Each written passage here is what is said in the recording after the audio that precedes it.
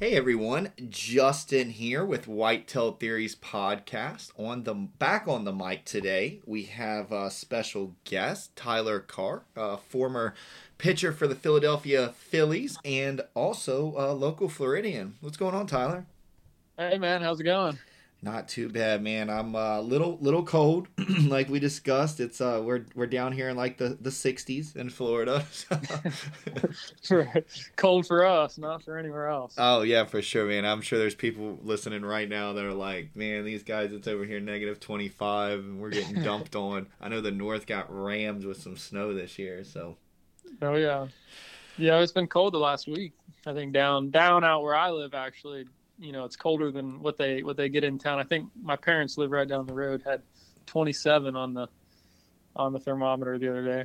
yeah, that's rough. I actually went out to my garden, and once we had the baby, the garden kind of took the back seat there. And what's Right. crazy is I have a little compost pile. It's just one of those big tubs, and the water always stands on the top. It was frozen. I don't think I've ever seen that here. Yeah. No, no, it's been cold for sure.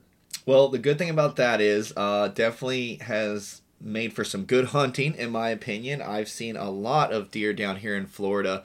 A lot of nice 130s, 140s. I mean, even smaller than that, but really nice bucks taken this year. I don't know if it was the cold, the lack of water, what the deal was, but it definitely seems like down here in the south it was a good year. And I know you had a pretty good year for you and your I'm sorry if I mispronounce this, girlfriend or fiance. Yeah, girlfriend. Yep, but she's never killed a buck before, and I recently bought a house on 4 acres that butts up to two ranches, and one ranch gets hunted. I don't know, not heavily, but it gets hunted, and then the other ranch, I mean, is barely touched. So there's a big pasture that separates us, and those deer travel through that pasture, and I was able to get her on her first deer, and then I got myself two good bucks, and I shot a doe just for meat as well. But it was a good year for sure. Yeah, like I said, I don't know if it's social media or what, but I was looking around. I'm like, Florida's on the map this year. I mean, there was some nice. Everyone seemed like they were getting to fill the freezer and getting to fill tags. But we're gonna definitely jump into that. I want to see how your season's been going, you and your girlfriend. But what have you been up to since we last spoke? Yeah, so as you know, I played for the Phillies from 2018 until 2022, and I made it about halfway through the 2022 season and ended up getting released. Basically, came down to lack of performance. Just kind of hit that. It felt like I hit that limit almost, and just it wasn't rolling my way.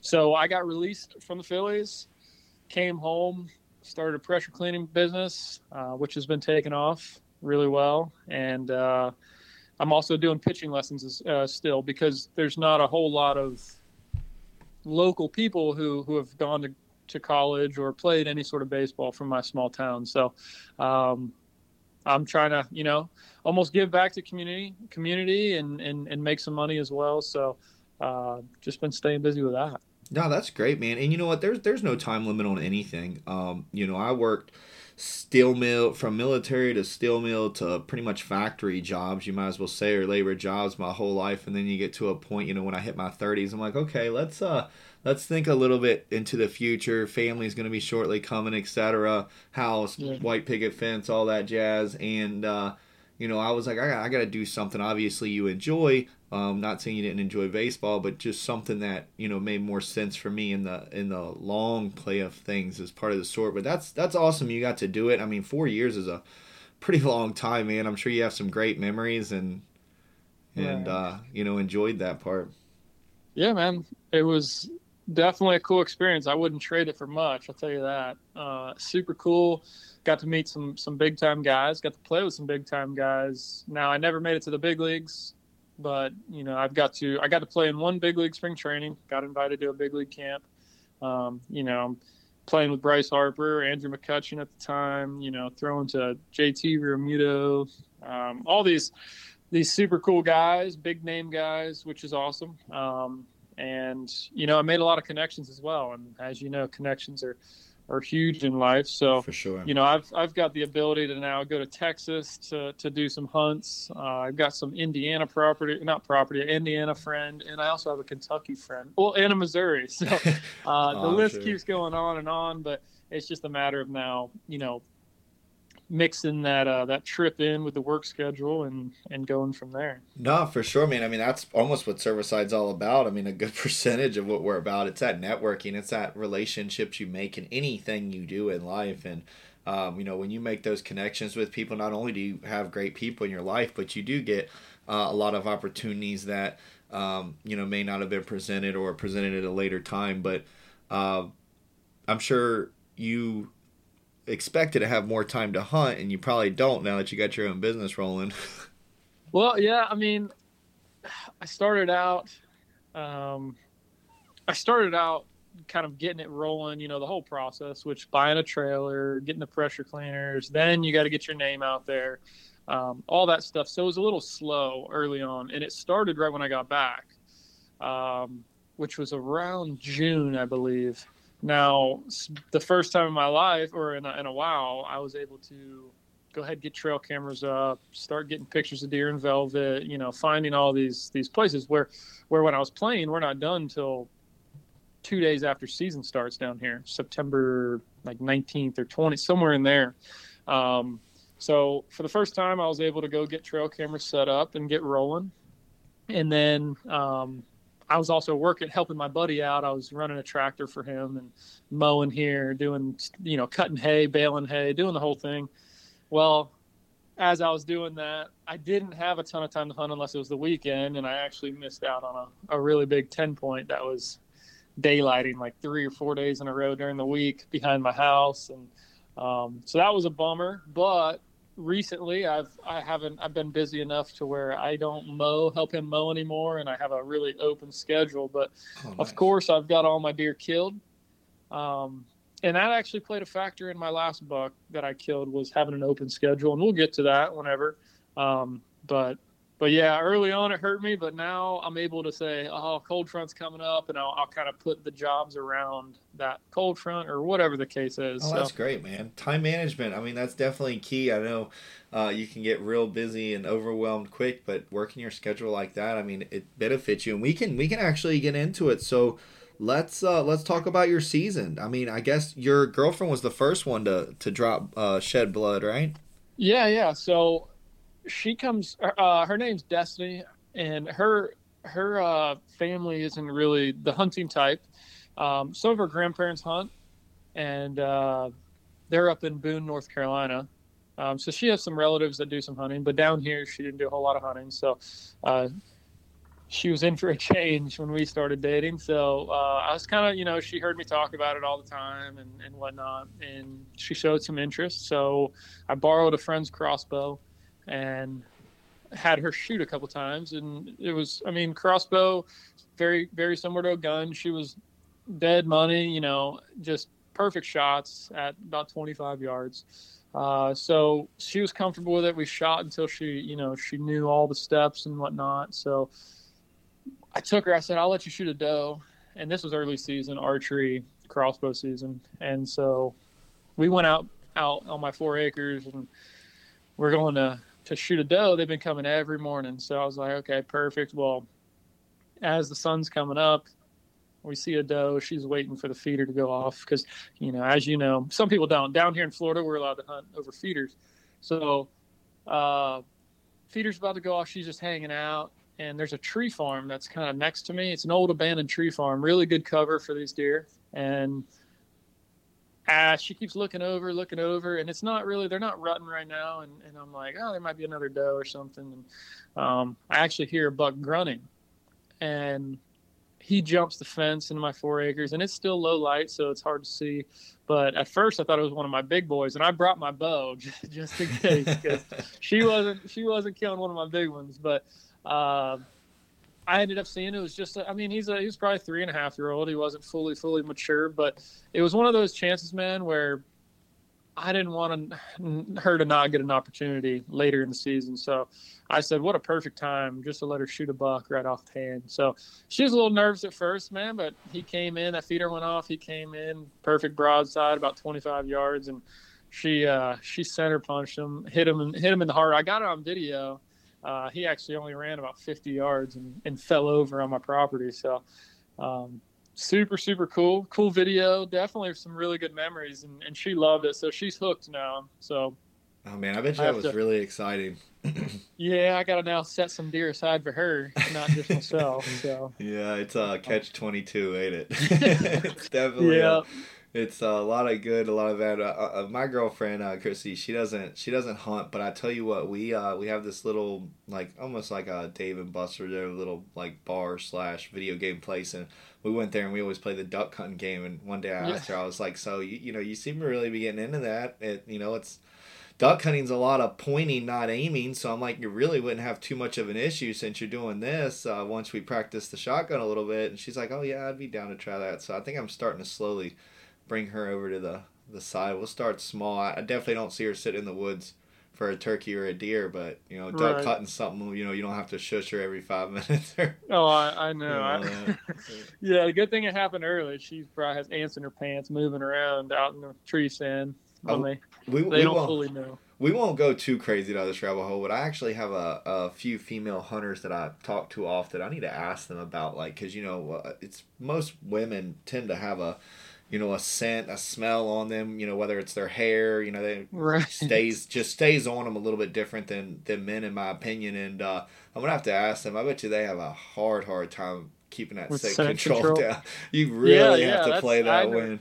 I never thought about that. Yeah, I guess most stuff, shampoos, soaps, lotions, Oh yeah. all that stuff. I'm sure. Yeah, it's definitely more scented than most men's. I guess. That's a good thing. I've never thought about that. I Good mean, it point. goes down to lip balm and makeup. I'm sure Oh yeah, the makeup. whole Some thing. makeup has a scent, so it's yeah. I'm Yeah. sure they have to really, really get in there. And I mean, I'm all for. I always told people, a lot of products I always see. I kind of laugh, and I'm like, if you play the wind and you kind of keep your scent, down, it's pretty much fine. Like you don't have to depend on scent control, but I might go against myself on that. Being a female, Yeah. I'm gonna bring the girls.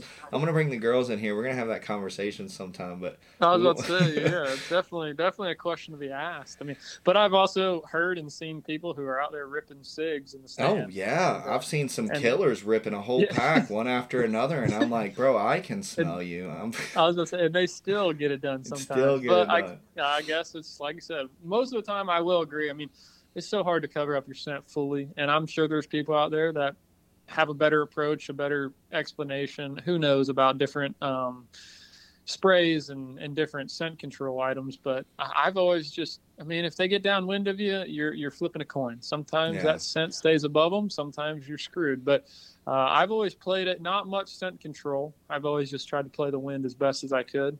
Um, just don't find it necessary for myself to buy a lot of these products. Now, I'm not telling people to do it. I'm just saying what I do, and I've had success out of state. I've had a bunch of success in Florida.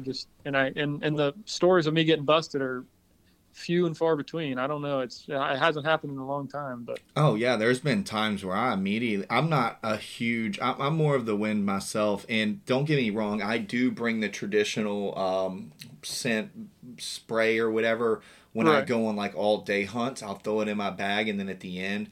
More so just have it. I don't know if it helps with success or not. I've killed deer in the evening and morning, so I wouldn't really say one over the other. I always do it just as almost like, well, you can't lose, but I don't do much with the morning. I play the wind, and then we obviously, down here in the south, there's two things we deal with. We deal with as soon as you get out of your vehicle, you're sweating. So unless you're just really not a sweater, I've never seen many people get out there and not start sweating oh no, you're gonna even when it's sweat in cool. Florida. And then also um, the fires. So we have a lot of controlled burns down here. I definitely think more than up north. And what I always have done was I will obviously wash my clothes with some type of detergent. I use unscented baking soda just because it's like $1 something, and Right. it just you sweat. You got to get that sweat out of your. I know I have to. I sweat. I'm a big guy. I sweat like crazy, so I have to get that Right. sweat just feeling out of my clothes. So I use baking soda, and then what we do is we always either have the burn pit out or the fireplace, and I can hang my clothes right up at the fireplace, just burn a couple little logs and get Hmm. that going, and that's always helped me because everywhere I go, I hunt a lot of burn areas, so Right. Yeah. So it always smells a always little burnt. smells. I mean Yeah. that's a overpowering smell too. It's real easy to just put your hand on something, a burnt tree, and the whole smell's on you. Yeah. Yeah. No, that's smart. They don't burn a ton where I'm at, but that would make a lot of sense. And if you don't hear deer blowing and all that, and you're seeing activity, it's got to work of some Oh sort. I yeah, for sure. I think I wash my stuff in I think it's called deer smear is what it's called. I'm not sure if you ever heard of them. Um, I went through a stage before I ran into you guys where, I was killing some nice bucks out of state here and there, and I just reached out to a company and kind of showed them that I'm successful and that maybe they want to share their product or whatever. And that's what I have. They sent me some detergent and some like bowstring wax and some spray, some field spray and stuff, and it was almost like a care package kind of thing. And that's just, I mean, I have it for free, so I have it. May as well wash it. And I think it's flavored. It smells like sweet corn, I think is what it is. Hmm. And of course, we don't have corn here in Florida, but it's something that at least cleans my clothes and gets, like you said, the sweat. I mean, you ain't walking to your stand without sweat. No, you ain't. It ain't If happening. you are, I tell you what, you got the holy grail spot there Uh, because yeah, I can't side by side it to a spot. Even when we take the side by side and stuff, the spots we're parking it up at the top of the field. right. So let's talk a little bit. Let's see. So we got Destiny's buck. So let's roll into your buck. You killed one or two bucks this year. I killed two. That's what I thought. Yep, yep. So the second one that sorry, the first one that I killed um, was a buck. I called him the Skinny Eight. Now, hang on, let me take this. I called him the Skinny Eight, and he had pictures of him last year, um, where I go, man, this is a young buck with a nice frame, but I said, holy cow, he's got pencil horns, and so I kept an eye on him. I only saw him for the first 2 weeks of season last year, and as in the 2021 season, so he disappeared. I said, okay, well, someone could have killed him, whatever. Never, like I said, first couple weeks of season, got pictures of him. He daylighted actually, but I was like, it's not a buck. He's not big enough to kill. Well, fast forward this year, I get I think it was a picture in, I think early September, and he was already hard horned, and I'm like, dang, this buck looks familiar. I keep old trail camera pictures, so I started scrolling back, and would you know it? I mean, it was that 8 point. Now that I killed him, I can tell you the exact measurement. He had like nine and 5/8. Like one of his G2s was 9 and 5/8. Now, previously it was probably about 4.5, 5 inches, somewhere in there. Now he probably grew. I'd say 15 to 18 inches, maybe 20 inches. But his horns are still skinny as can be. And I'm thinking to myself, man, this is going to be a good buck if I can let him, grow. Well, the problem with public land is you can't always bank on them making it with how many people hunt. So I forgot the exact date. I want to say it was November 20 something. I'd been getting him on camera within he travels, man. I had him in like a 3 or 3.5 mile radius where he was just doing this huge lap, and I think it was because he was young still. Mm. But he rolled in one morning, and there must have been a hot day. A cold front came through, and honestly, I'm not big on cold fronts in Florida.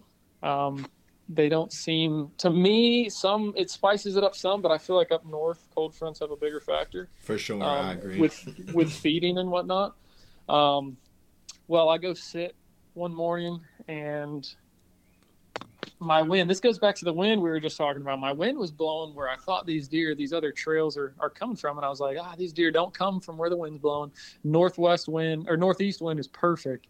Well, so I thought. I'm sitting there right before daylight, and I hear a bunch of crunching of the leaves and whatnot, and they're coming straight downwind. And I said, "No way!" But I hear some grunting. I hear a snort wheeze, which is awesome. I mean, I feel like in Florida, you don't. Well, at least I haven't had a bunch of experience with snort wheezes and stuff like that. Super cool to hear in person. And then I hear them raking a tree, and I can't see anything. So I'm over here going, I wonder what buck this could possibly be. Well, then next thing you know, you hear them fighting, and then it gets just daylight enough, and I see the small buck, and I'm thinking to myself, man, I know exactly what deer this is. He's always running with this other buck. Well, there ended up being two of my shooters that walked by that morning. It was just, like I said, too dark to shoot. My cell camera sent me pictures of it. And I'd say 10, 15 minutes after daylight, that skinny 8 steps out. Man, I was so on the fence about shooting them, but my year has been so hard at the time. I hadn't shot anything. And I wanted to get it done. And you know what? I just pulled back. I think he was 14 yards, and I let it rip.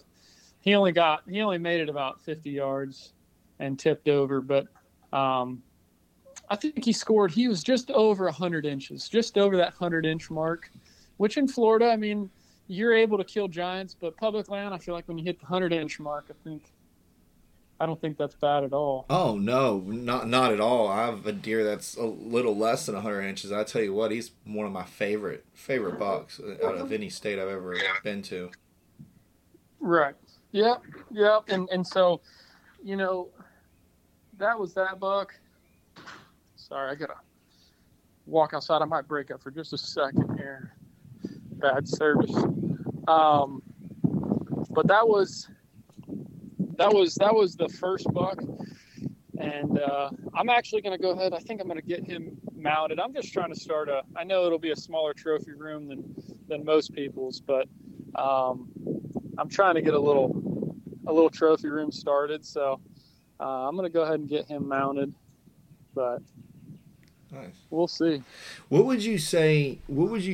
I mean, I don't think that I'm with you on the cold fronts. I don't revolve my hunts around the cold fronts. Everything I do, it's how the wind's blowing in, and a lot of the spots it'll swirl real quick on you, so you really only get that early morning or midday kind of hustle when everyone else is rolling out to eat lunch. I feel like it's like a dinner bell for the deer to hurry up and get a snack in. But what would you say if you could kind of share? We had talked a little bit earlier about southern hunting. I get a lot of questions with southern hunting because we don't see a lot of stuff out there.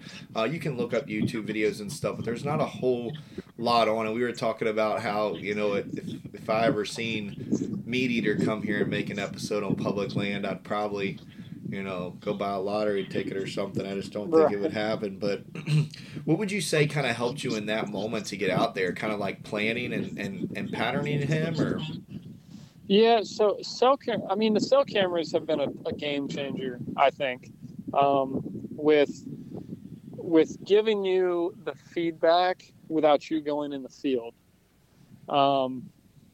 That to me, so I, while I'm at the house and I get a picture and I go, all right, this buck's close to daylight in the morning or he's just after dark, something like that. It's kind of a guessing game sometimes. I mean, I've sat cold fronts, the first cold front of the year, and it couldn't have been more perfect, and I didn't see a deer, and it's one of those things where it makes you wonder, and is it true? I mean, I feel like up north, cold fronts definitely almost guarantee you movement. I could be very wrong with that. I'm from Florida, so I think they I'm like to just stay speaking in beds. I mean, no, it's definitely true. I go to a lot of northern states to hunt, and I grew up in Western Virginia. And when it was a cold front, you were calling in sick. You were like that was the time. Like you were figuring out. You were going after work. You were going before work. I remember working night shift. We'd always, everyone was like, "Oh, the cold front's coming. We're going right after work." I mean, sleep was definitely secondary. And down here, I honestly think they want to stay in bed. I never see turkeys or really much move except the ducks, to be honest with you. The right. fishing I haven't really noticed. I know we had a pretty big snook kill down here when the temperatures got cold. But Yeah, besides that, I mean, that, to be honest with you, that's kind of typical when the temperatures get cold. Just like a lot of the bass and stuff will die. But we have pretty good fish populations down here. But yeah, I haven't really noticed a difference to where I'm going to change my hunting strategy. Don't get me wrong, I do like to get out there because at the end of the day, it is enjoyable to kind of sit there and be a little chilly and like not be not sweat. sweating. Like Yeah. I enjoy putting my hang on stand up a little bit more when like Oh, sweat's yeah. not in my eyes. But I No. haven't noticed a huge difference except for really fishing and duck hunting, to be honest with you. Yeah, and this is our personal experience. I'm sure there's other people. I mean, I've seen bucks killed on these cold fronts, but I even have my neighbor. So my neighbor that lives right next door, he's able to hunt like a 2,000-acre ranch down here, and uh, he went and he's got this big old 9-point on camera, and we hunted that same day. We even took off work. We did. We took off work, and he went and hunted. I hunted. We're texting all morning. He goes, "This is the slowest morning I've hunted in since the beginning of the season," and it was the coldest morning that's been. It was an early cold front, and I think it was like October when the first one came through. And usually, I mean, I wouldn't say it's rare, but for that cold snap, I mean, it was really cold. And he said, "This is the slowest deer movement I've had all year." He goes, "The times that I'm sitting there sweating, getting eaten by mosquitoes," he goes, "I get more movement than this." Oh, for sure. And you would think too your scent would play a huge role in that because like I think my scent would be a lot more under control when it's cooler than if it's hot. But I mean I'm gonna definitely try to get more people on these southern podcasts to get different perspectives. But everyone I've ever talked to in the South, they don't bank on those cold fronts. That's more just a personal preference. And then just really like the cell cameras, like you said, especially down here on those, there's so much pressure, especially with, we have dog hunting down here. Obviously, like you mentioned, you can bait. So there's definitely a lot of better options for animals to want to go to than, wander around the forest. Yeah, no, I agree. It's that, I don't know. I think if you call around and you talk to more people that are in different locations, I think you would definitely see different responses. I think it's almost like area based, and I don't know, property based. It just feels that way. Over here, they're just starting to rut where I'm at. And Dude, what that's are we? crazy. We're about an hour and a half apart or so. That's crazy. The ruts.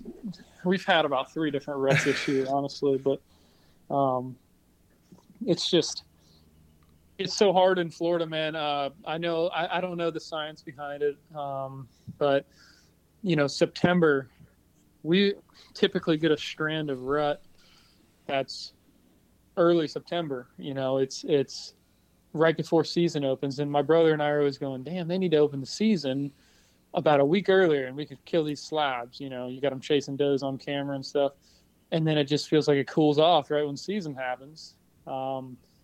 And then I've killed a buck in 2019 chasing a doe in October 7th, I believe. And then chasing that doe this year was November 20. It was right before Thanksgiving. So I think it was like the 22nd or something like that. November 22nd, killed one chasing a doe. My buddy killed a really big buck that I was hunting. He was coming every day in the daylight behind my house in my 4 acres.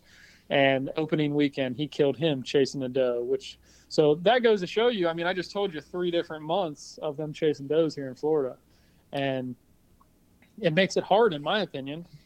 Some people might think it gives you more chances, which who knows, it could. But but I would like a steady rut. You know, when you go up north, I feel like when we go to Indiana, it was like that October 31st to the first week of Right. November. It just felt like it was on fire. Oh yeah, and then I mean you get your traditional. They were rutting when I was in Virginia. They were rutting right around Thanksgiving, which is your pretty traditional time frame that they'll rut there. It's crazy how a lot of these states. I mean, I know some states they have like that second rut or whatever, but ours is all over the place too. Normally, I start doing a bunch of turkey scouting. I'll small game hunt a little bit right now. Normally, we kill a lot of hogs this time of year. They're Right. coming in on the camera like I mean periodically, same time every day, 8 in the morning, 3 in the evening, and we normally do that. But I do a lot of small game hunting, mainly just a turkey scout. And I always go fishing because usually the bluegill and the specks and stuff are starting to bite pretty good. And Oh yeah. I always every year I'm fishing. I'm over here in Zone B, so we have the Hillsborough River and the Withlacoochee and all that. And you walk along those fishing, and I'm telling you right now, you guaranteed to see a buck chasing a doe. Always along the river's edge too. Right. They're always chasing, and season is just crisped out. I mean, right? Because we in the 28th, I believe, of January, and our Yeah. season just crisps out. It's always like that week. It's almost like they're waiting for us to start in September, and then they're waiting for us to end, and then some of the crazy ones you get during the middle. But ours are. I've always seen them chasing in February, and normally the turkeys are calling. I say the same thing. I'm like, they should move our season. Uh, Back. a little bit more, and I've Yeah. gotten a lot of backlash with that, but hear me out on this. So they burn here in March. Well, Right. that's when the hens are on the nest. It makes no sense to me. I don't know why they do it, but every turkey, I do a lot of turkey hunting, way more than deer. Hmm. And I mean, I literally use vacation time for turkey hunting, and I always run into fresh burns, been to areas that were still burning. My phone alerts are going off with, hey, there's a controlled burn here, there's a controlled burn there. Dozens and dozens of burns happening. And I know that time frame works for them, but it just didn't make sense to me why they would do it when the hens are literally on the side of the road in the nest. I mean, we'll see hens on the side of the road all the time when I take people, they're like, there's a turkey. And I'm like, oh, it's because their nest is right there. That's why they're on the side of the road. Um, That's yeah, and you think being conservationists and stuff, they would know that, but trust me, there's a lot of things we could dive way down somewhere. well, Where things look different, I think, on paper than they do in real life. Someone like me that's out there a minimum of 2 to 3 days a week during turkey season. I live 15 minutes from a WMA, so I literally will get off work during turkey season. I actually get off at a normal time. I can get off at 4:35 and be out there for the last couple hours or come in late. But yeah, I don't get it, man. Florida's wonky with some things. I mean, just like a lot of other states. I mean, there's some states you can't even hunt on Sundays, so that's weird as well. super weird. But you can do anything else on a Sunday. Go strip club and all. Yeah, I can't go know. take a kid hunting though. No, that's crazy. Yeah, I like I said, I don't think there's ever a right answer, man. The biggest Nah. thing with the rut, with the cold fronts, with the feeding patterns, there's more. It all boils down to there's more ways to tie a shoe than one. There's not one deer that acts the same as the other. It's just I don't know. It's just there's no true answer. I think No, there's I agree. because I've killed deer under way different circumstances and it's been successful in a lot of different ways. So I don't know. Um, but I think if you want to get into it, my last buck story, I believe this is the one that Yeah, no, it's one I'm that I ready. made a mistake. I made a mistake that I'll never make again. But it kind of comes down to, so I have 3 years of pictures of this buck. I called him the crab claw buck just because his G3s went perfect into these little crab claws. Wasn't very. I think they measured out the 4 and some change, and they went forward. They kicked forward. So called him the crab claw buck. He showed up 3 years ago. When was that? What was that? 2020, 2019, I think, is the first pictures I had of him of some sort, and he showed up. And I go, wow, this little buck, he's got just a nice frame. It just looks like he's got a nice frame. And he is broke off, though. And on his left side, and I was like, you could tell he's young, skinny neck, small buck, but he's broke off. And I said, I want to know what he would look like if he wasn't broke off.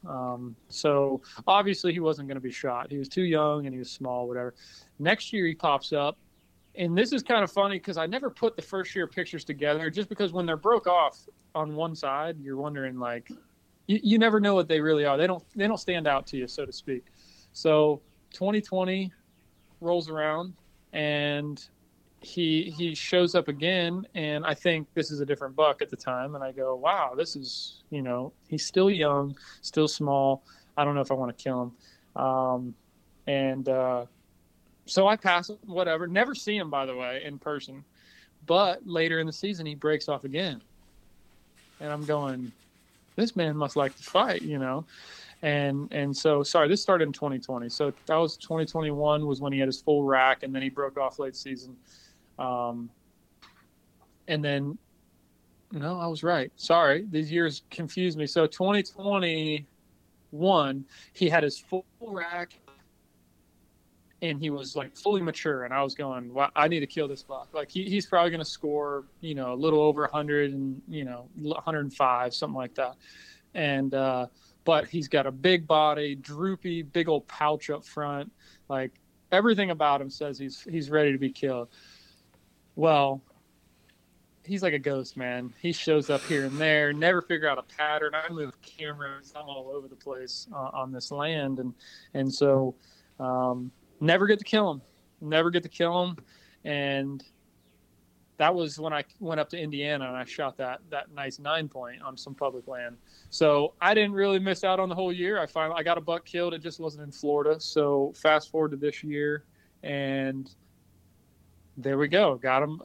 Mind you, I was done early with baseball, so I got to do some early scouting that I never get to do. And I get a picture of this buck. It was a trend. He's hard-horned in like June, like late June, early July. And as you know, they're supposed to be still growing velvet. Oh yeah, I mean they don't start dropping where I'm at until I'll start finding fresh sheds like in really like the first week of March, because I usually get a quota for that week. And so this buck isn't even. He's fully hard-horned in like July, early Wow. July. And I'm going, well, that's not right. They shouldn't be even close to hard-horned at that time. And so there he is, boom, hard-horn, showing up in the daylight, of course, like they always do preseason, showing up nonstop, daylight. And I truly am fooled and think I've got him figured out and I've got a chance this year. Well, boy, was I wrong. And season rolls around, I'm hunting them, and nowhere to be found. Oh, there he is, pops up tonight, whatever. He's all over. I'm moving cameras. I got him, a mile and a half one way, and then, believe it or not, so where I hunt some public land, it's not too terribly far from my house, and about 2.5 miles, 3 miles, and he is behind my house in the daylight. In the morning, mind you, I'm working, so I missed out on him as well. And I'm hitting my head against the wall going, holy cow, I'm never going to get this buck killed. He's playing games. So he disappears from my house, goes way back to the public land, and he's just walking along tree line. And my buddy got permission to hunt a piece of private out there, and he gets this buck on camera. And it actually helped me put a piece of the puzzle together, because, mind you, I didn't know he was walking that tree line at the time, that 2 miles. Well, I found the line he was working. I was only off by probably a quarter mile. And my buddy getting him on camera and letting me know allowed me to talk to one of my childhood friends' grandparents. They own 35 acres on some private. So I got permission, and they said, yeah, go ahead, set some stuff up, get it done, whatever. Well, within 3 days of me hanging a camera on their private, mind you, it's pasture land with some really tall pine trees in a back corner. And so I told myself, if it's going to happen, it's going to happen in the morning. Well, I go there within 3 days, boom, got a picture of him. I said, it's go time. Set up my feeder, the whole thing, stand, everything. So I'm getting them on camera. That fat cold front rolls in. What was that? 2 weeks ago now, or maybe 3 weeks ago. And it's right around Christmas time. And I said, you know what? I'm going to go sit. And mind you, now this is where the story comes into play. When I had more time, when I told you I'm working for myself now, I was able to go ahead and sit. I think I sat 8 days in a row, and mainly morning hunts, no afternoon. And the first couple morning, it is frigid. I'm wearing my up north gear, my bibs, everything, because it gets down. What was it, 30? Yeah, it was cold. It was cold enough for extra layers, that's for sure. Yeah, I think it was 30 with some wind chill. And just to put into context, so sidebar, our cold is different than northern cold. Like, in my opinion, it's heavy. I was in a lake in New York with like negative degrees and it was frozen and we were duck hunting. And I tell you what, down here, it gets in your bones. It's cold. It's heavy and cold. So, yeah. But yeah, so he ended up slipping. Yeah, so the first couple of days I sit, nowhere to be found. I see every other deer. That was, I think, the first 3 days. The fourth day, he actually shows up right before daylight. And now, mind you, when you use optics, whether it's a gun, scope, or binoculars, it lets more light in. So I was actually watching him for the first time in 3 years, eating under me. And I couldn't believe it. I was like, holy cow, this is awesome. Well, of course he left before, it got daylight, and that kind of refueled my fire. Starting to get a little frustrated, but that refueled my fire. The next time I hunted him, which was day 6, nothing. Every deer except him again. Now day 7, I'm tired, man. I'm tired of this stuff. It's cold every day in a row, and I get out there and I shoot a thumb release. And so I don't strap it to my bow because I don't have a strap. I just put it in my pocket. Well, genius me. I get up to the tree stand, hang my bow up. I'm already nodding off, and I go to I'm like, oh, I gotta clip my release to my bow, get it ready to pull back and fire. Well, no release. And I texted my brother. I said, I forgot my release. And I said, I know this buck is going to show up. Oh, well, gosh. What did you know? Feeder goes off. Here comes a bunch of does. Here comes this buck. And I said, oh my. And I already made up my mind. I've been hunting this deer long enough. I'm about to be an Indian for the morning. And I'm going to shoot with my fingers. So he rolls in. And these does are all frisky, jumping around. They actually spook them. Like they're doing donuts and running all over the place. And he's going, what in the world's going on? He starts to leave. Well, he's only 12 yards, man. I give him a little merit to stop and pull back with my fingers. And I'm not even nervous because I'm worried about when you pull back with your fingers. Sometimes it actually kicks your arrow up off your release, or off your rest. And so I'm looking at it, and I get it right, and I shoot, man, and shoot right underneath him. And I punched my leg as probably hard as I could just because of frustration. Like, you dummy, you ruined it. He wasn't really spooked because those does were already spooking him a little bit. So he barely trotted off and he made his way away. I was like, well, we'll see if he comes back. That night, he actually shows back up daylight or dark. Sorry. Hunt him the next day, which was day 8. He no shows. Day 9, I said, well, he's still in the area. Day 9, he messed up, man. Came in, and I had trust me, I had my release this time. You probably had 2 on you. I bring 2 nowadays. I keep one in my bag and one on my bow. I need to. I will. I'll tell you. That's the number one thing I will make sure I have. Extra release thermocell cartridges, and I think that's all I bring. That's all you really need, to be honest. And he rolled in there, man, and he was at, I think it was like 23 yards, and I couldn't have made a better shot.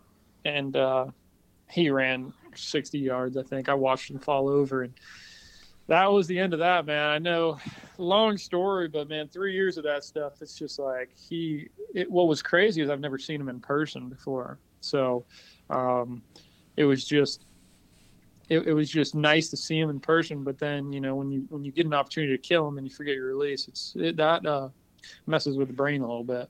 Oh yeah, So no, for sure. I mean, but you know what, a mess with you even worse. I mean, those moments, you know, in my opinion, I feel like they really make you not only appreciate the hunt more, but like, okay, you know, we've all had. I mean, if you've been hunting long enough, you've had hunts. I call them laydowns, where like the deer is just like reading a book and does everything perfect, and you're like, oh right. my gosh, I'm the best hunter in the world. And then I've had other ones that literally like. I mean, I've had ones where I've dozed off and woke up and looked down and my target buck's under me and I'm sitting there with a spine shot and I'm like, oh my gosh, what do I do? And you're groggy and I mean, you're like, why did I do that? Why wasn't I paying attention? And you know, and then they end up trotting off. Or I had one deer back out one year, and all I had was a spine shot and I wasn't going to take that on him. But yeah, it makes my opinion, it makes it a humbling experience, and it definitely seems to make that deer even more worth it than it already was. His Oh, rack gets bigger every time some crap like that happens. I know it. I know it.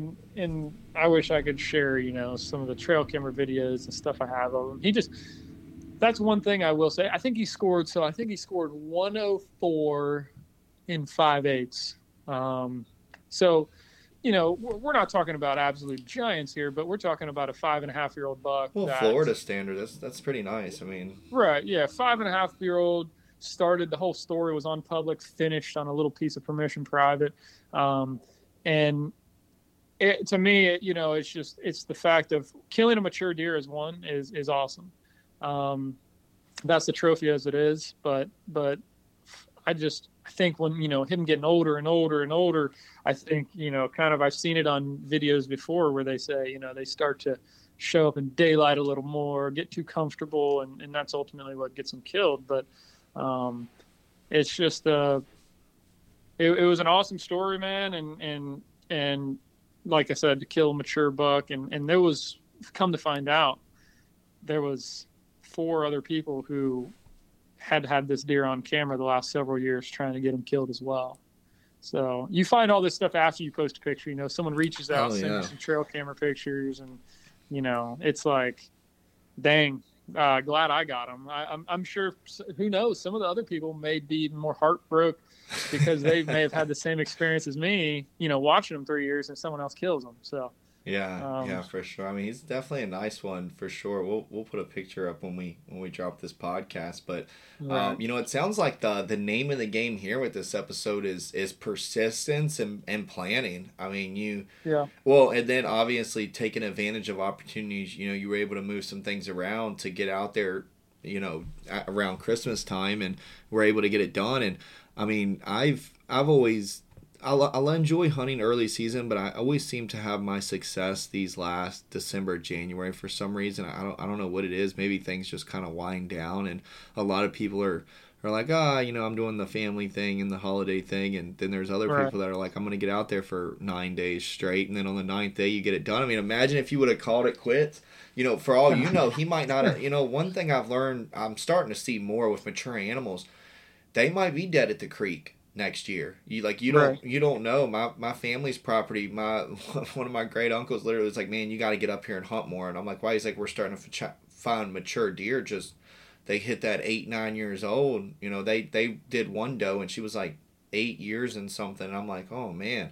Like, and they're That's like, you got crazy. it. And they're like, we've only seen her a few times in the 8 years. Like, it's just, some of them just have that weird pattern or migration that they do. And some of them just know where they want to go, or some of them just straight nocturnal. You know, I've got a couple of bucks here that I've never seen in the daylight, and I know which bucks they are. And I'm like, Right. man, when are you going to step out? But for all you know, it's, you know, like we had talked about earlier, each deer has its own personality, each situation, it's all situational. I've had Hmm. deer that walk up under the stand, look at you, and literally say like, "Shoot me," and then I've had other ones that a squirrel drops a tree branch out the tree, and you never see him again. You know, they took Yeah. off running. It gets too close. I know that it's just like humans. That's what I tell everybody is there's some bullies out there that want to fight everybody and they want to beat people up. Um, and then there's little scaredy cats that, like you said, a squirrel drops a branch and they're out of there. Then there's Yeah. ones that walk around that are super cautious, super aware, and there's ones that just barrel through the woods. They don't give a dang. So um, I don't know. Every day, like I think that's what makes it awesome as well. Is you might be hunting a buck that is super hard, super cautious, super everything, and it makes them just that much harder to kill. Now, obviously, we all like the one that's careless that walks out all bowed up, Oh, for trying sure. to trying to do something stupid. But I feel like it never really fully plans that way. Yeah, for Um, sure. I definitely think too. The more you hunt, you get the big mix and match. Like you'll get some that read the book and do it the right way, and then you get others that you're like, man. And my target buck I've been after, I kick myself every day for not taking a shot on him, but I just didn't feel comfortable with it, and I just was yeah, like, it's better to do that than not wound them. and that's where I was like, but what if I did get it? And then you come out and you're practicing, and you're like, oh, I could have totally made that shot. I literally mimicked the shot at my house like 6 times, Right, and I'm like, I could have did it, but in that moment I didn't feel it, and I haven't seen that deer the rest of the season. He usually disappears until a small game, and then he comes out of nowhere. He's a swamp buck, so. right. Which speaking of that, man, that's another thing. I just crazy rabbit hole, but dog hunting. I watched a video on either YouTube or TikTok the other day that someone was sitting in their tree stand. They were hunting, one of those public land trails, and someone was running dogs. He sat there and was watching a buck that he had let walk a few times. It was a nice buck. I don't think I would have let it walk.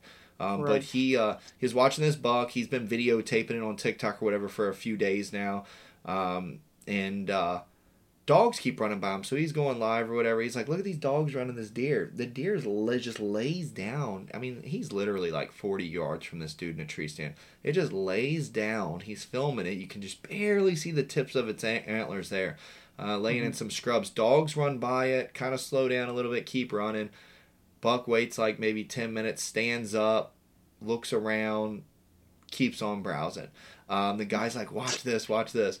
Another group of dogs come like an hour or two later. Deer does the same thing, stays in that general area, lays down, they run right by him. And I'm sitting here like, animals will adapt. Like, That's crazy. I would have never seen it. I would have never believed it if you'd have just told me that. I'd be like, oh, Right. maybe it was reaching, maybe it was just laying down because it was time for it to lay down during the day. I've watched plenty of deer lay down for no reason. Right. And I was like, maybe that's what happened. And then, and when I'm talking about close, I'm talking about these dogs were within 10 yards of this deer. Like you saw the tails up in the air and the Okay. buck just didn't move. And he sat there. And I'm like, think about how many times that's worked for that buck. And Right. he just keeps on doing it. So Smart. if something like where you're at, where he done heard that feeder go off, or he had been on that piece of public land moseying around, and then two other people's, there's so many different like perspectives and situations because all for all we know, every person you were just mentioning has shot at that deer and he knew it and Right. missed, and a lot of people ain't gonna tell you they missed. So there's some people like me, I don't care. I'll be like, yeah, I missed that, whatever. I I mean, miss all the yeah. time, with things, and especially during turkey season. And I tell you what, I'll be the first one to tell you because then it makes me kind of kick myself in the rear to practice a little more and get out to the range. But for all every situation, so you never really know. It's just so many things. All you can do is really try. But I kind of got a question for you here with southern hunting. We're touching on almost an hour, but as a southern hunter, you've been pretty successful for the most part. At least since I've been following you, you definitely get out there. What would you say, if you could share some advice for southern hunters on how you've been consistently successful? I think a lot of it has to do with kind of growing up um, and learning from a guy that we hunted a 10,000 acre ranch with growing up. Now, this is before all you knew at that age when you were 12, 11 was, I want to go hunt. I want to go hunt. I want to go hunt. You never understood what went behind actually putting the stand in the right spot and putting the feeders in the right spot and the cameras. You never understood that side of things. Right. So I think what helped me the most and allows me to be more successful is over those I think we got to hunt that for roughly till I was 50. So 3 to 4 years we got to hunt that 10,000 acre ranch. And I think over that time frame, I was able to learn from a guy that really knew what he was doing. And now I'm still learning to this day. I don't know everything, but I learned a lot of like location based stuff, where to put your camera, how to check sign, what, this, that, the other. how to read maps and all this different stuff. So I personally believe what has made me more successful is finding a deer and looking at a map and picking spots and doing a perimeter almost with cameras and finding out his travel pattern and trying to get him in the daylight. I think that's what makes me the most successful. So if someone were to ask me, hey, what's my best chance of killing a deer? Find a deer, and you have to deploy 4 or 5 cameras in that area, and find him where he's moving in the daylight. You can't kill him at night. No, that's when we all see him. I see so many night trail camera photos, and I'm like, well, I'm not, that's great that he's there, but I'm telling you, I've followed bucks before that if they came out during the daylight, they weren't coming out anywhere where my cameras were or where I was at. So you never, but obviously they're coming out. You have to eat. Do you stay up all night and then not eat during the day? Like, you're gonna wake up at some point midday and be like, oh, I gotta eat something. That's just how the body works. You gotta eat, gotta drink. Has to, yeah. So that's kind of, and just to give you a quick example, like I said, I know we hit the hour mark. Oh, you're good. To give you an example is my buddy.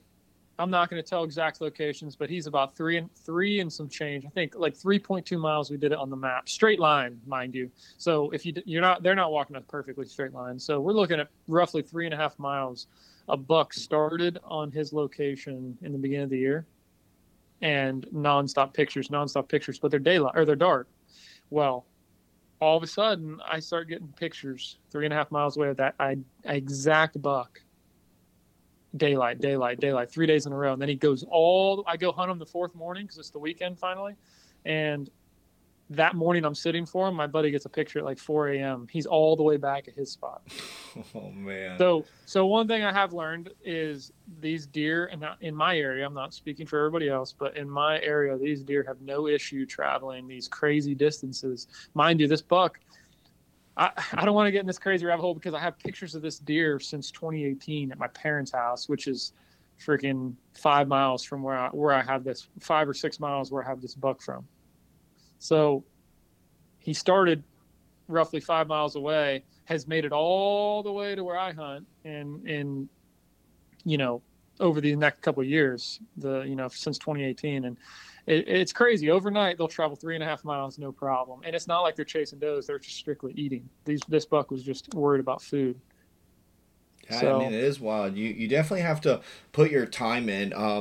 That's the number one thing I've always shared advice wise with people is the more time you put in, quality time too, not quantity, is a huge difference. Right. Than going and just stinking up a place. But putting that time in, whether it's with cameras, like you said, I mean, really networking, like, even just as something as small as knowing what's on your parents' property and then working over, and then also your friend's property, being able to know what's around you. I know the people that I know that do have the most success, like hunting mature animals, literally have relationships with the surrounding neighbors or know, the public grounds there very well, Yeah. Especially ones that butt up to each other. Yeah. I wouldn't believe some of the stuff I've seen on camera if I didn't have a camera. Let's Oh, put it that way. oh man, I feel you there, man. I wouldn't believe how big raccoons can get. Yeah. Now I know No, why they call them boars, because I tell you what, I've seen some that literally I thought it was a furry pig, and I'm like, what is going on here? I know. I have a doe. I have a doe that she has real, like, defined white markings on her legs. Not piebald. That's too far. But she definitely has some really rare markings of white on her legs, and she's the reason I killed my big 8 point. I may have talked about that in the podcast when I killed him in 2019, and she walked in, and I'd been watching her forever. I don't really shoot does that often, and she had these two twin yearlings, and one was a button buck, one was a doe, and they came in all the time. They got so used to me, man. They would watch me almost climb my tree, and then they would come in. It was like they didn't care. They knew they weren't in danger. Well, someone shot her after season, and I'm assuming someone shot her. It was just that perfect. Like, I've shot deer at an angle before, and you know how it like rips the skin open, and they like hit her whole shoulder bone, like her whole front shoulder at an angle. They just didn't get quite the perfect angle. She had to have been facing pretty far away from her, or away from them. And I have a picture. You know how big a softball is. Oh It yeah. was roughly a softball sized hole, mainly skin, mainly a skin wound, but it's a wide open gaping hole, and her shoulders just dangling there. Oh wow. And not only am I pissed because I told myself I'll never shoot, I'll let her die of old age before I shoot her, just because she, granted me killing that big A. So I was gonna let her walk forever. Well, someone shot her, so I was pissed about that. And after season, so I was pretty bent out of shape. Well, I get her on camera, and I'm watching her, and she'll show up here and there, and she's limping real bad. And I was like, dang man, I have to like possibly kill her, let her put her out of her misery. But like I said, it was illegal at that time. So I said, well, nature's going to play itself out. Well, eventually I take cameras down and put up a camera the following year, which is this year. And you would be amazed what these animals can go through. Like I said, I wouldn't believe it if I didn't have it on camera, man. Her leg healed perfectly back up. Now she does have a permanent limp. I think her whole shoulder is still busted, but she is healthy. She had a yearling this year. Oh wow. I was gonna ask that if she had a. Yep. She bred. She had a yearling, and she's healthy as can be, fat as can be. Oh And yeah. she Her just body wouldn't have let her do that if she wasn't ready for it. exactly, which is crazy to me. I mean, these animals are just so tough. It's just Yeah. the. I'll send you that picture Yeah, when we get that's off the phone. yeah. I've seen some before. I've only seen one in real life, and actually it was during season, and I had the opportunity to finish it off. But yeah, I mean, especially after season, you see something like that, and that's one of the things I can't stress enough with bow hunting. I mean, we talked about it before. Don't get me wrong. I lost sleep when I didn't take the shot on mine, but sometimes not even sometimes. It's never worth it. Especially think about how I guess maybe I'm getting soft in my old age, but I always feel bad. Not just I haven't wounded a deer in a few years, but I know the last time I did. I mean, think about how much pain they're in, and I couldn't imagine. And like you said, they're just so resilient that they have to keep pushing. They don't have a choice. Especially down here. I don't know how you guys are, but our coyotes, I mean, they're as big as a lab. So I mean, they'll take down a deer like that real quick. Oh, without an issue. And then that's not counting the Florida Panthers as well. So I mean, that's crazy. And what's crazy is how she was able to recover enough to have a yearling. I mean, because most of the time you would think that. I mean, I know animals are the first one. Like if their body can't take it, like they won't continue breeding. So she just doesn't give you a good little population there, and she's still going. I know, and that's like I said, she was having twins, and deer population isn't through the roof where I'm hunting, and it's just one of those things where I said, I mean, she's there in the daylight all the time, which you get a doe in daylight, you know what that means. In the right time of the year, she shows up in daylight, so does Mr. Big Boy. So Right. that's why I granted, like I just said, you know what, I'm not going to kill her ever. It's just it's one of those things. Now, like I said, she survived. She is old, though. I will tell you that. I don't know how long she's going to be able to kick around, but for now, she's old. She kind of migrated to that private piece that I was telling you about, that I hunted close to. And so she's extra safe out there, I'll tell you that. The landowner won't hunt her. Well, that's Um, good. That's good that she gets to. Oh yeah, you just sent it. yeah. Oh man, that's rough. Yeah. That is rough. I tell you what I'll do. I'll drop this in the comments when we get this post up. She's a pretty doe too. Yeah, she does have some old socks on. Yeah. That's a big gate. That's Oh, freaking buckshot. 3 yards away kind of shot. something. It's a gaping hole, man, and I don't know how she survived it because So the Florida resilient. heat. The Florida heat has everything, mold or not mold. I almost said mold. I meant sorry, infections Right, and right. diseases, and it's easy to grow stuff when it's hot. But Oh yeah, and all the that, bugs and stuff, the oh, flies. mosquitoes, flies, the whole Ugh. shebang. I mean, right there in that picture, it's 73 degrees, which I know that's not too awfully hot, but as you know, that's probably a morning picture. So by the time it's freaking 2 p.m., it's what 90. Yeah, they had a So hard angle on that. that's what I see, and that's what I mean. Unless you can come up with something else that happened to her leg, um, I I mean, was thinking maybe fence, it could be but a fence. I mean, a fence, but I mean, you'd have honestly, to I land mean, on your side. I've killed deer with a obviously with a bow, and that's what it looks like sometimes when you That's what take I'm those saying. angles. That's why I thought someone shot her with a bow and maybe broke off the arrow in her shoulder and snapped it, or they could have shot. But And I don't know. It you know beats what's me. crazy is how clean it is. That's Like what makes me think. so That's what makes me clean. think broadhead. I mean, just so clean. There's not a drop of blood on her leg. No, no. And now I think that's a couple days after it happened. I'd already had pictures of her, and the other ones are nighttime though. You can see it's open, but you can't see definition like this Yeah, one. that's wild, man. I'm curious to see how long she lives after that. But yeah, deer are really resilient. I've seen deer at taxidermists. That's where you really want to have a little less faith in humanity. Go to a taxidermist because I've seen literally broadheads in the bases of antlers. That's And crazy. these are things where like if I didn't see it personally, I probably wouldn't believe it. And I've seen that. I've seen broadheads in legs. My uncle actually killed a deer this year. We always go up to Maryland. We kill some does. You know, if a buck steps out, we'll kill that. But we Mhm. always double up. It's kind of just our yearly thing. And he shot a Right. doe this past season that we were skinning it, and I don't know how he missed it, but he barely touched it with like his fingernail or like the tip of his finger.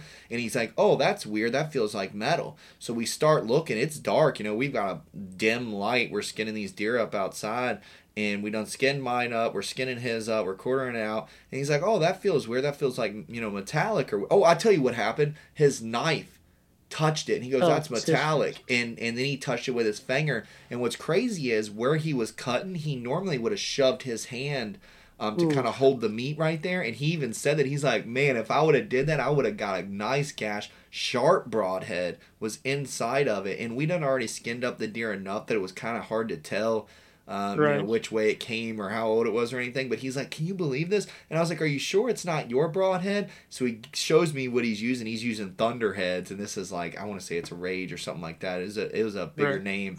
And he goes, "No, because I use Thunderheads." And he like showed me it, and I was like, "Oh my gosh, huge difference." It was a fixed broadhead. It wasn't Right. mechanical. It was a fixed broadhead, and it was in her. I mean, it was in the meat deep. So Yeah. super Yeah, and that's surprised.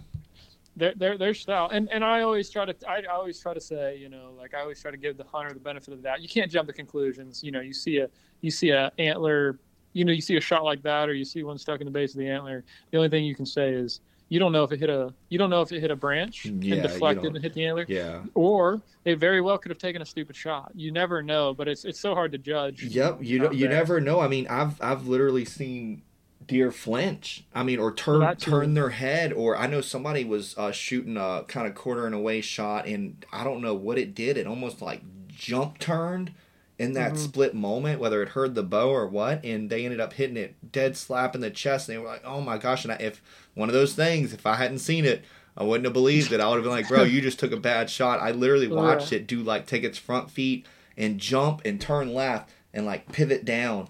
And I just, that is how weird. deer are. They do what do they call those zoomies? They Yeah, yeah. sometimes they'll just ran. I've been watching deer eat and nothing's happened, and then the deer just like freaks out and like Uh, Start kicks its doing head. donuts. Yeah, Yeah, like a they get buck and wild. bronco. Dude, they do. They get sometimes they just have them quirky personalities, and they'll do that stuff. It's amazing, man. But so Tyler, we're about an hour here. We'll wrap this up. Loved having you on, man. Anytime you want to talk southern hunting, that's definitely a topic that we can never have enough of. We got some great northern stuff. I know you do travel to other states, but anytime you want to share any of that southern secret sauce, there we're always willing to listen. But one thing I always like to do with these podcasts, and this being the first one of the year, I'd love to start it off right. If you could leave us with a great takeaway, really, of any of your hunting experience, it doesn't have to be about this episode. What would you kind of leave with our viewers? Um, just going out. You saying like going outdoors and just kind of Are you talking about being successful, or just kind of just Just in what you general, take away like from hunting? if you had to leave us on a note here of something that's always, I know you kind of shared what helped you in the South, but I guess if you could leave a piece of advice or something for the to viewers that if they're looking to come down south and do more hunting, especially you as a local, really any type of advice or positive note to kind of leave us finish this episode with. Right. Yeah. I think the best thing, it's kind of what we talk about, is just being consistent, the resilience, going out, going out, going out, not, persistent, whatever you want to call it. It's just, you've got to go out and make it happen. Florida's different than most, especially you're hunting public land. It's harder to see trails. It's just some things are a lot harder. That's why, like you said, there's no episodes of hunting these Florida public lands.